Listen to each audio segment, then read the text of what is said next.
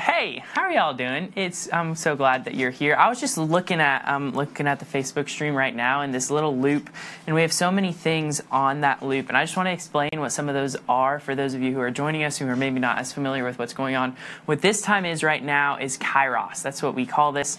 It's a Greek word. There's multiple Greek words for time. One of them is chronos, which is directly translated to time in English. It's like chronological time. So my watch is tracking right now. Then we have this word kairos, which is about a moment. It's about this opportune moment where and specifically in religious circumstances. So this opportune spiritual moment with God where our trajectory can change and our life can change in a different direction, which is what we use this time for as really kind of a training time, as kind of a centering time on that. One of the other slides that I saw on there was a slide of something called the Collective. So the Collective is a gathering of where all of our high school students involved in this Church Everywhere movement meet in one home, and it's a worship gathering, and we get together, we eat food together. A lot of people go and get coffee at Wawa afterwards and really enjoy that. So that's just a little bit of explanation of some of those things that I saw. Before we get started, I really just want to pray with y'all. So will you please pray with me? And as we pray, we're going to take a moment just to be in silence and to relax and to recognize who it is that we're talking to today. Let's pray.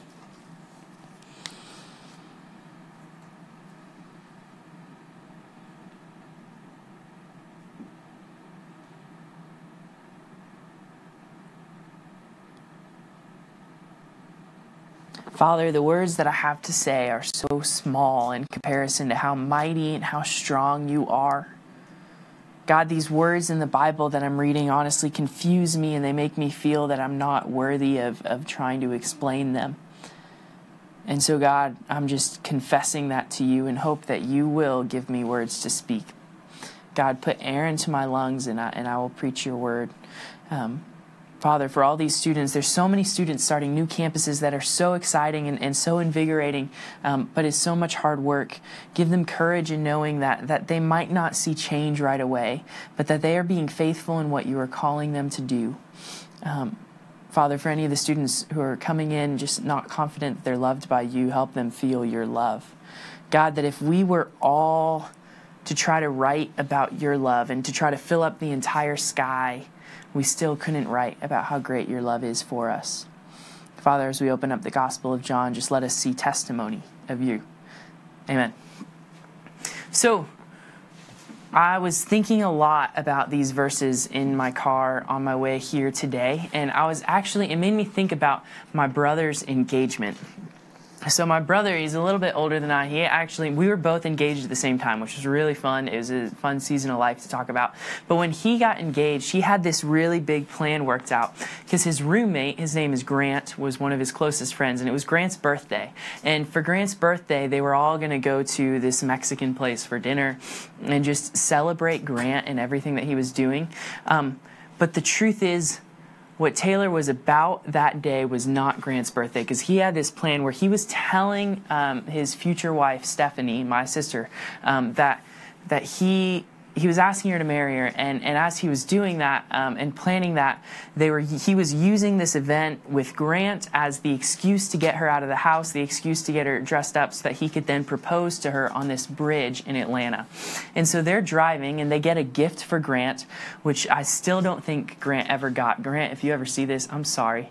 My brother it was a big day, and they forgot about it. But it's because there was no actual celebration for Grant that day. Instead, myself, my sister, like my biological sister, and her family and my parents were all there at that Mexican restaurant, and we saw them afterwards. But on their way to Grant's birthday party, they went, and it was golden hour in Atlanta, and they went to this bridge where you can see the whole skyline of Atlanta. They have some awesome pictures on Facebook. You can stalk him, Taylor McMurran, on Facebook. You can literally type that up right now. I don't know if it's public or not, or if it'll come up, but it was golden hour, and my brother's like, I know we're late running to this thing with Grant, and we're late to Grant's birthday, but let's just pull over and let's take some pictures because it's golden hour in Atlanta, and there's this huge skyline in front of us, and it's just so beautiful, and I really want to have this moment with you. And my future sister-in-law, my sister-in-law now, Stephanie, she was like, well, we're really late to Grant's thing, and I'm not so sure that we should do this, but my brother finally convinces her, gets her out of the car. They come out, and they start looking at this, and then my brother starts saying these really kind words that he's prepared for weeks and weeks to say to her as he's planning on proposing to her during this time. And she doesn't know, but her friend and his friend are across the bridge on the other side taking pictures of the Atlanta skyline and of them in golden hours. My brother's laying out these beautiful words to her. And the whole time, all that she's actually thinking about is, we're running late to Grant's party. Like, this can't be about us right now. This needs to be about Grant. We need to get to Grant's party. And so my brother finally had to grab her and say, Stephanie, I'm trying to propose to you. And that's what I see right here in these scriptures is Stephanie was so caught up in this moment of like trying to get to Grant's party that she wasn't hearing Taylor's words until he finally grabbed her and said, Stephanie, I'm trying to propose to her. And then she just starts crying, right? And it's one of their happiest moments. And he continues to say his words, gets on his knee and gives her that ring. And then they come to Grant's party afterwards where our family is and we celebrate together. But she was missing the point for a while. I almost fell out of my chair. That was kind of funny. But she was totally missing the point for a while. And so how I want you all to start is please write in the Facebook comments, talk in your groups, but I want to hear from, there's a few of you all watching, from all of you something about how have you totally missed the point of something.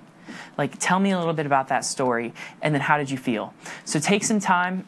We're going to pull that question, put it up on the screen for you, and think about that. When have you totally missed the point of something, and then how did you feel afterwards? And write that in the Facebook comments. All right, so we're going to dive into John the second. We didn't actually finish John chapter 4 last time. We're going to start in John chapter 4, go a little bit into John chapter 5, and then we'll finish John chapter 5 next week at the Collective on February 24th. So let's look at John chapter 4, this first slide. We can pull up the scripture. It says, after the 2 days, this is Jesus. So Jesus was in Samaria. Remember the woman at the well. After the 2 days that he was in Samaria, he departed for Galilee. For Jesus himself had testified that a prophet has no honor in his own hometown. So when he came to Galilee, the Galileans welcomed him, having seen all that Jesus had done in Jerusalem at the feast, for they too had gone to the feast. So he came again to Cana in Galilee, where he had made the water wine. And at Capernaum there was an official whose son was ill. When this man heard that Jesus had come from Judea to Galilee, he went to him and asked him to come down and heal his son, for he was at the point of death.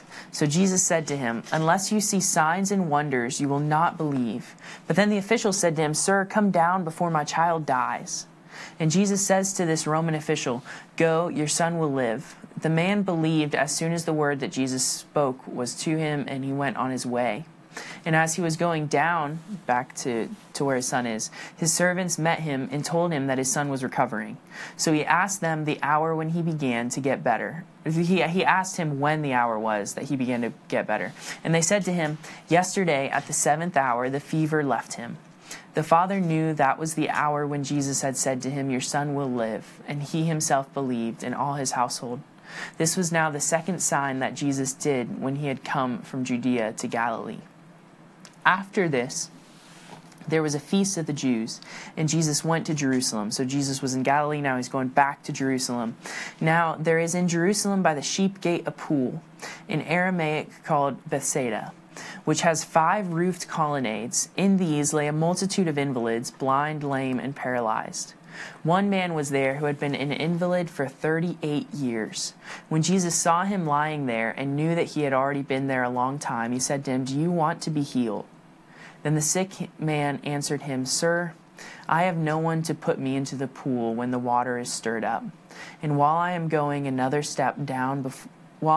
down, another person steps down before me. Then Jesus said to him, Get up, take your bed, and walk. And at once the man was healed, and he took up his bed, and he walked.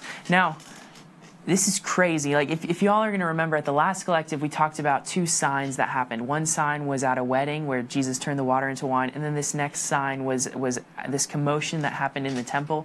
And we were talking about what a sign is this is a moment where in John chapter 1, I think it's verse 51, at the very end, Jesus says to Nathanael, who was sitting at the tree, he says, Behold, I tell you, you're going to see more than this. You're going to see angels coming down and up from heaven if you stay with me long enough. And what these signs are is these are moments where heaven is coming to earth and is transforming the earth. And we saw these first two were at this wedding and then at this feast that was mentioned here where Jesus flipped the tables. Now we see two more signs happening right now. And I hope that you're starting to see a similar pattern. We're seeing this sign where this boy is healed, and then we're seeing this sign where this paralytic is able to walk again. But there's one thing that really stuck out to me. I don't know if when you all read this, I hope you read it ahead of time, but if you didn't, that's all right. But I don't know if when you all read it, you noticed it. But take a look. It says at the beginning, after the 2 days, he departed for Galilee. Now, remember, Jesus was a Galilean. So we talked about that map last time. Jesus went all the way to Jerusalem for the Passover feast. Then he goes all the way back up, and he goes up to Galilee. And then when he's up at Galilee, so Jesus goes back to his hometown. And then these sentences confused me. It says, for Jesus himself had testified that a prophet has no honor in his own hometown. So when he came to Galilee, the Galileans welcomed him. See, do you see how confusing that is? It says Jesus himself is saying that a prophet has no honor in his hometown. But it seems to me that when he goes to Galilee, the Galileans honor him. They welcome him. In fact, they say to him, like, we've seen what you did at Jerusalem at the feast. We know that you're a prophet. We know that you're doing these signs, and we want to see more of them. But then I want you to see what Jesus' first words are in this passage to the Galileans. And this is why I think Jesus says there's no honor in his hometown. He says, unless you see signs and wonders, you will not believe.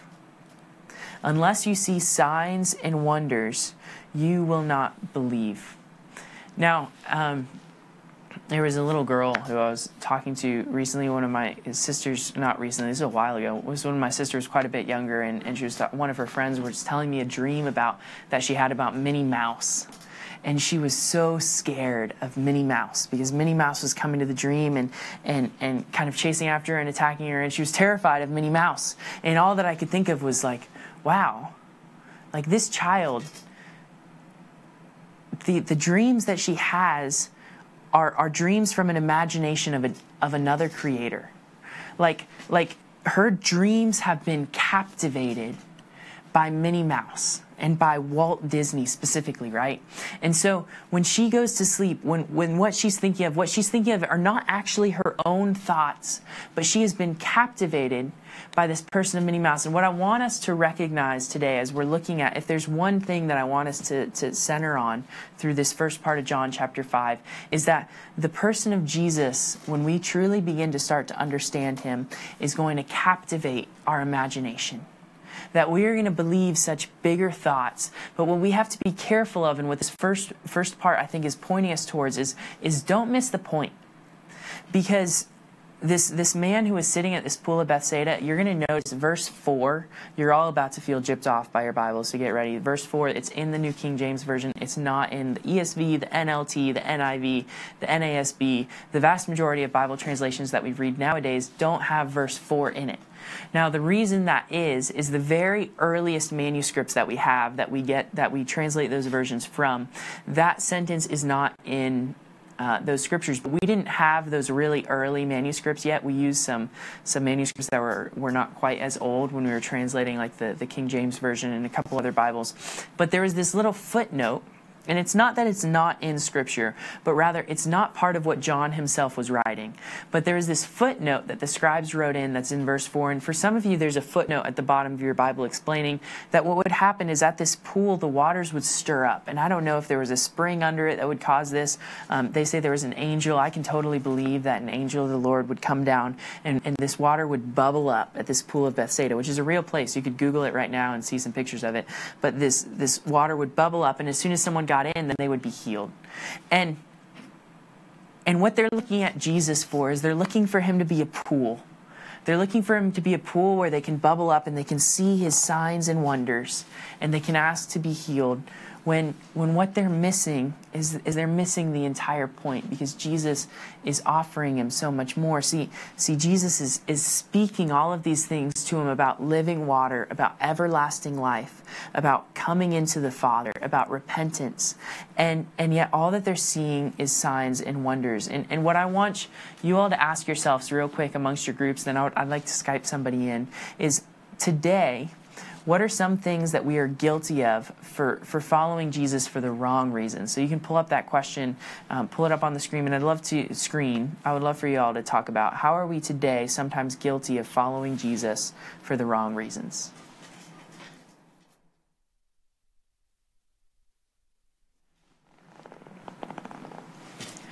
So back in the fall semester of my senior year in high school, Instagram became a free app, was posted on Facebook for the first time for it to be downloaded.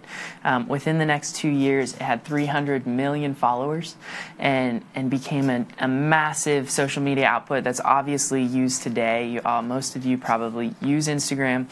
We could even do this Facebook Live via Instagram. It's not quite as effective as Facebook is, which is why we use that platform.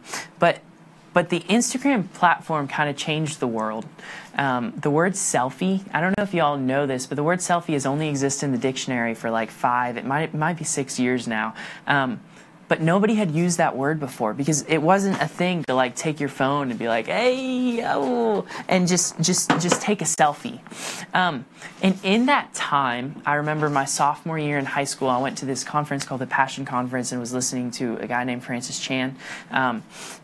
And he told me this statement that I really just want you to hear, because keep in mind, what's captivating your imagination? Is it Jesus himself, the words that he's saying, the words that's in this scripture? Or is it the signs that he's doing? And Francis Chan was meeting with this pastor who was in Asia and a part of the church in Asia. And this pastor was crying. He was bawling, saying to Francis Chan, I look at the pastors in North America. And he didn't say this judgmentally. He said this with a broken heart. I look at the pastors in North America, and I think that they would rather have a selfie with Moses than they would desire to go up Mount Sinai themselves and speak with God.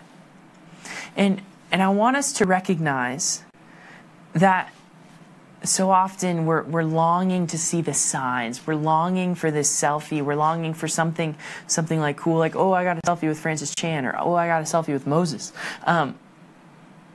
But we have in the palm of our hand, everybody's cell phone now can access this, the Word of God. The living Word of God that changes the world. And the truth is, I don't believe it because I like it. I don't believe it because I am like, oh, everything that I used to think is what this says. I believe it because it's true. And the last question, I'm just going to leave you with this question. This is what I really want you to center on your microchurches at this week. And we're going to put this on the screen because I worded it poorly and I want to explain it. But what the question that I wrote was, why? Why does John emphasize this distinction between, one, believing because we've seen something? Later in John chapter 20, I think it is, he says to Thomas, you have believed because you have seen, but behold, it is much greater for those who believe who have not seen. And then 2, believing on the basis of Jesus' words. Believing because of the truth of what is spoken. So why does John emphasize so much in his gospel that there's a difference between believing because we've seen a sign or a wonder, and then believing because of the words that Jesus has said? And I want us to recognize that we have the opportunity every day to go up Mount Sinai and to have an intimate time with God, reading his word, growing more, understanding him more deeply, and allowing him to captivate our imagination. Where we don't just ask him, Jesus, will you come with me to go heal this boy? We'll just ask him, Jesus, say it. And as soon as you say the words, it's going to be true. Amen. Thanks, y'all, for meeting this week. We will catch you again next week. Remember, the collective is on February 24th. That's a Friday. So that's the next time that we're meeting, and we're going to talk about Jesus and the Father. I'd love for you all to be there. One other thing that I want to talk about, and then we'll close. I almost forgot it. But I really wanted to share, there's something really awesome going on throughout Seminole County. Christ came to serve, not to be served. I think of The Amazing Race. Sorry, I'm just going to hold your time for a moment longer, but this is worth it. I think of The Amazing Race, and I don't know if y'all have seen The Amazing Race. It's a show with all these couples, and these couples are trying to win $1 million, and they're trying to pursue this race to win $1 million. And the couples who focus on each other a lot during that race end up fighting a lot, end up getting really messy, and then they end up not winning. But the couples who are on this journey together, trying to pursue this mission that they've been called to do in running this race, and are like, high five, good job, let's move on, let's keep going, let's run the race. They thrive with one another. And I think the same is true with us. We're called to continually run this race, not just to read this Bible and then look at each other all the time in our small little groups, but really to look outward and to expand the church and to tell people about the gospel. And through what you all are doing, I'm not doing any of this. This is amazing. We already had Lyman and Lake Brantley standing strong. But we've started another group at Seminole, at Winter Springs High School, at the Saferstein Home, at Lake Mary High School, at Lake Howell High School. I'm meeting today with some people from Apopka High School. We're meeting with some people from Oviedo High School, and then we have this group from Winter Park High School who's been with us for a little while. It's Jacob and Sarah out there, who some of you have seen on Skype. That's amazing. Like, that is God moving in incredible ways, and I just want to thank you all for the good work you're doing. God is moving, and let's keep studying His Word to know Him more. Thanks for connecting. I'll see you all next Friday.